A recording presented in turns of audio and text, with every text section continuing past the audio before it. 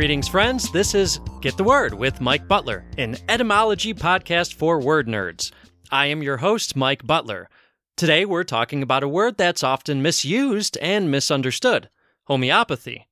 I want to start off by saying that this term, homeopathy or homeopathic, which is its related adjective, is not just another way to say natural or alternative medicine. It's something very specific.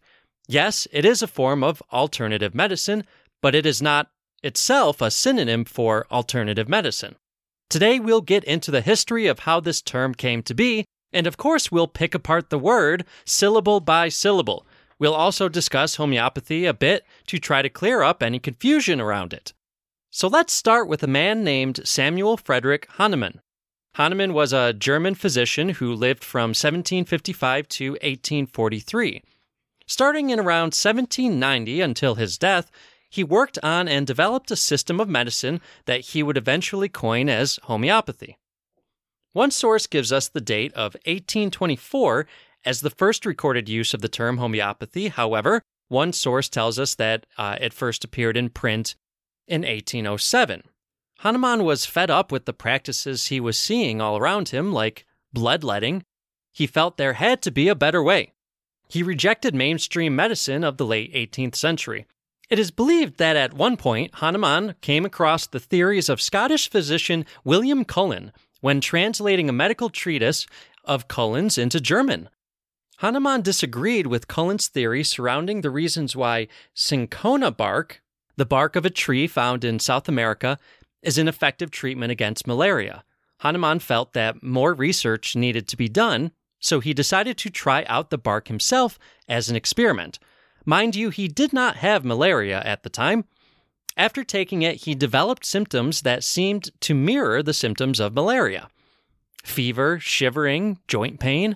Hahnemann came up with a connection based on this. A cure for malaria was provoking symptoms very similar to malaria. After testing the effects of the bark on some other people, along with similar findings after experiments using several other substances, he felt confident enough to propose the theory of homeopathy. Let likes be cured by likes. This led Hahnemann down the long road of believing that like cures like. The basic foundation behind those little sugar pellets you see in tiny bottles at health food stores today. Of course, through subsequent scientific work performed, we now know that cinchona bark cures malaria because it contains quinine, which kills the protozoan parasite that causes malaria.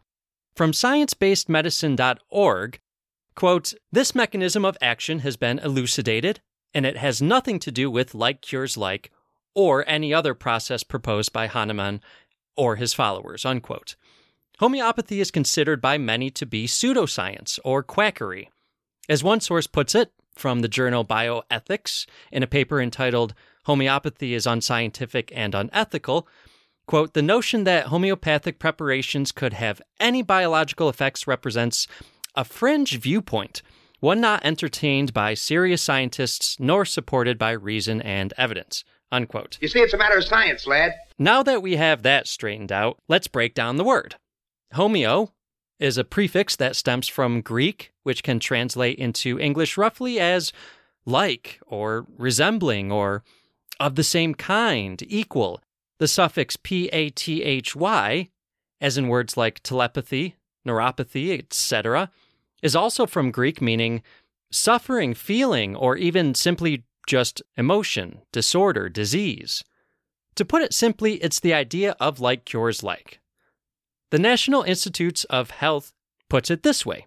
Homeopathy is the notion that a disease can be cured by a substance that produces similar symptoms in healthy people.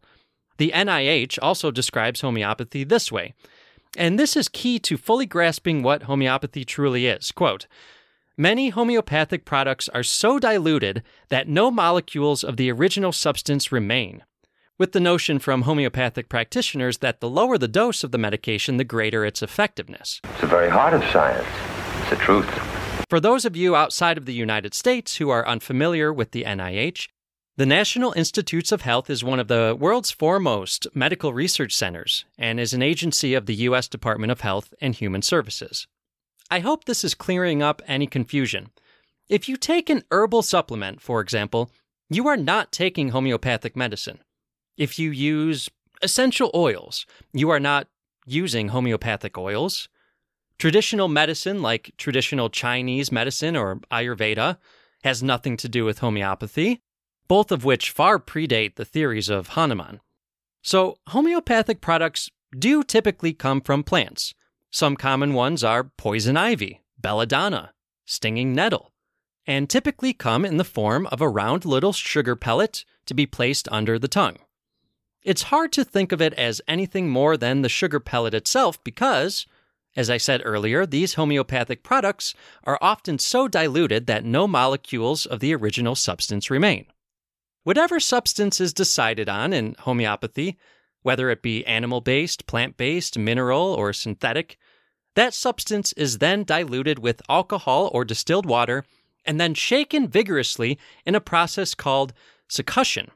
Homeopathic practitioners believe, then, that the succussion causes the water molecules to remember the active ingredient, even when there is not a trace of that ingredient left.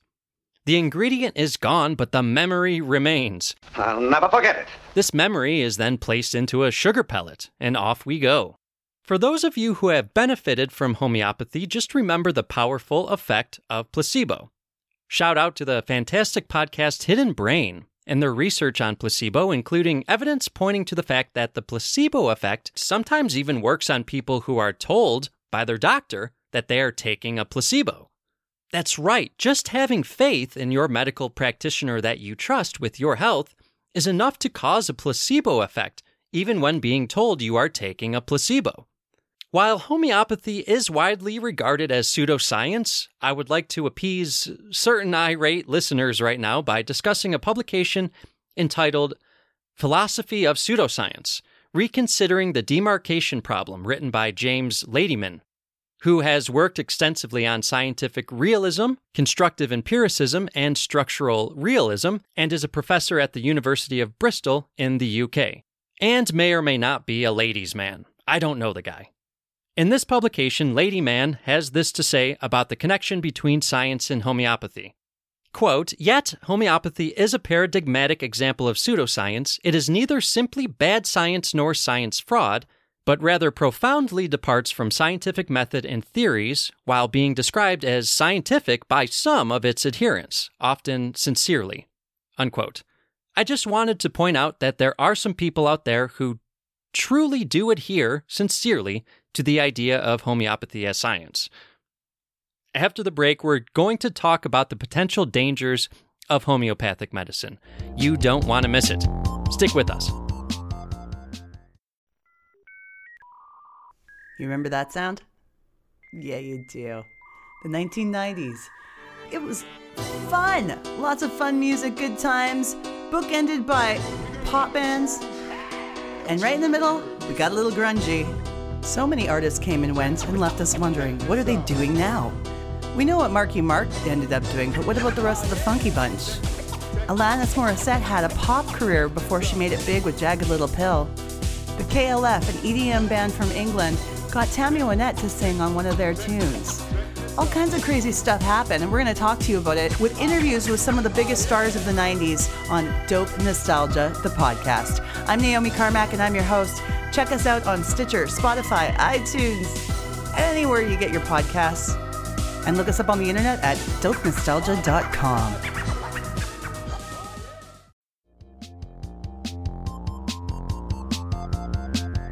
Before the break, I promised that we'd talk a little bit about the dangers that can come from taking homeopathic medicine. The first nugget of information speaks specifically to laws here in the United States. However, there may be a similar situation happening around the regulation of these products in your country as well. It may be worth looking into. The danger here in the United States is that there is no regulation of these products labeled as homeopathic. The FDA, Food and Drug Administration here in the United States, has not approved any products labeled as homeopathic. Therefore, every product that is being marketed in the U.S. as homeopathic has not gone through FDA evaluations for safety and effectiveness. So you may be saying, Mike, what's the issue? How is there any danger if these pills are ultimately just sugar pills? Well, the problem, at least here in the United States, is that since it's not regulated very much at all, that certain products from manufacturers of homeopathic medicine may not be actually highly diluted. Some of these products being sold have been found to contain measurable amounts of the active ingredients, which are sometimes ingredients like arsenic and belladonna, as I mentioned before, and, in the words of the FDA, could therefore, quote, cause significant patient harm, unquote. Check out the show notes of today's episode for a link to the FDA page that highlights about a dozen or so examples of this kind of trickery happening due to lax regulations of homeopathic medicine. This other PSA of mine goes out to anyone who may be taking advice from homeopathic doctors at this moment during a pandemic. To quote the NIH, there is, quote, no evidence to support homeopathic immunizations. That's right, homeopathic immunizations. Some homeopathic products are being promoted as substitutes for conventional immunizations. The U.S. Centers for Disease Control and Prevention is telling us there is no credible scientific evidence to support these claims. For more info, visit vaccines.gov and feel free to reach out to the podcast. We can look at your sources together and decide if they are fact-based. Speaking of facts, let's open up the fact cabinet and take a peek inside. And also, speaking of fact checkers, shout out to Chris Sawyer for pointing out my error of spelling peak as P-E-A-K instead of P-E-E-K. I truly do love corrections and fact checkers, and highly encourage all of you to be vigilant people. It's more important than ever. Chris DJs for one of the best community-supported radio stations in the country, KBRP. Shout out to Chris and the folks over at KBRP, kbrpradio.com. That brings me to my first fact, actually. According to the Oxford English Corpus, the mistake between P-E-A-K and P-E-E-K is so common that almost a third of citations for the expression a sneak peek are for the incorrect spelling, P-E-A-K. It always feels good to make excuses, doesn't it? Here's my piece of the Berlin Wall, the concrete barrier that divided East and West Berlin from 1961 to 1989. I know many people have chunks of the wall as souvenirs. Ain't nothing special, right? Well, fewer people have what I have. You see, my pieces of the Berlin Wall are actually just memories. Nope, I'm not just talking about pictures. I'm talking about a little bottle of Berlin Wall homeopathic pellets from the UK-based Ainsworth's Homeopathic Pharmacy. This pharmacy, which very proudly states on their website is the official homeopathic supplier to the royal family, has released little bottles of pellets they claim is made from ground-up pieces of the concrete from the Berlin Wall. Some believers have said that the Berlin Wall pills are effective in, quote, cases where traumatic incidents from the past have been walled off, unquote, and have also been touted to be good for boosting relationships and breaking down emotional barriers. That's all I have in the fact cabinet this week. Do you have any experience with homeopathic medicine? Write into the podcast and tell us your stories. Find us on Twitter, Facebook, Instagram, TikTok. Find all of this and a lot more at www.englishsessionswithmike.com. Write into the podcast. Get the word podcast at gmail.com. Give us your word suggestions, and I'll take them into consideration for the podcast. Please rate and review this podcast anywhere that you can. It's super helpful. Podcast artwork by Bruno Sanchez. You can find a link to his work in the show notes. Music performed by the Monroeville Music Center. Production, editing, and research performed by me, Mike Butler. Write into the podcast and give us your comments. That email again is getthewordpodcast@gmail.com. We'd love to hear from you. Welcome to the English Sessions. I am your host and English teacher, Mike Butler. This podcast is for English learners who want to learn English from an experienced educator. I share my passion about language and many awesome topics throughout this podcast. We focus on grammar, pronunciation, structure, and try to have some fun too. There is something for everyone on the English Sessions podcast. Are you a more advanced English learner or a native English speaker? then you'll enjoy our series called Get the Word. This series is about etymology, the history and origin of words in English. For example, did you know that the word zombie was originally the name of a West African snake god? Join us if you want to improve your English skills. Join us if you are a grammar and etymology nerd like myself. For an archive of resources and much more, go to EnglishSessionsWithMike.com. The English Sessions with Mike Butler, available on Spotify, Apple Podcasts, and wherever you get your podcasts. Hey there, do you like movies, cartoons, video games, anime, and everything in between?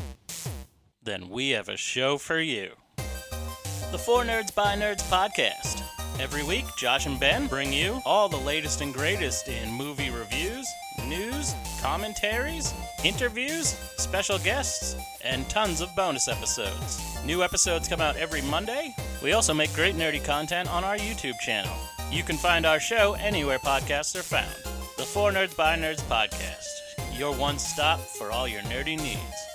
Stay nerdy, my friends.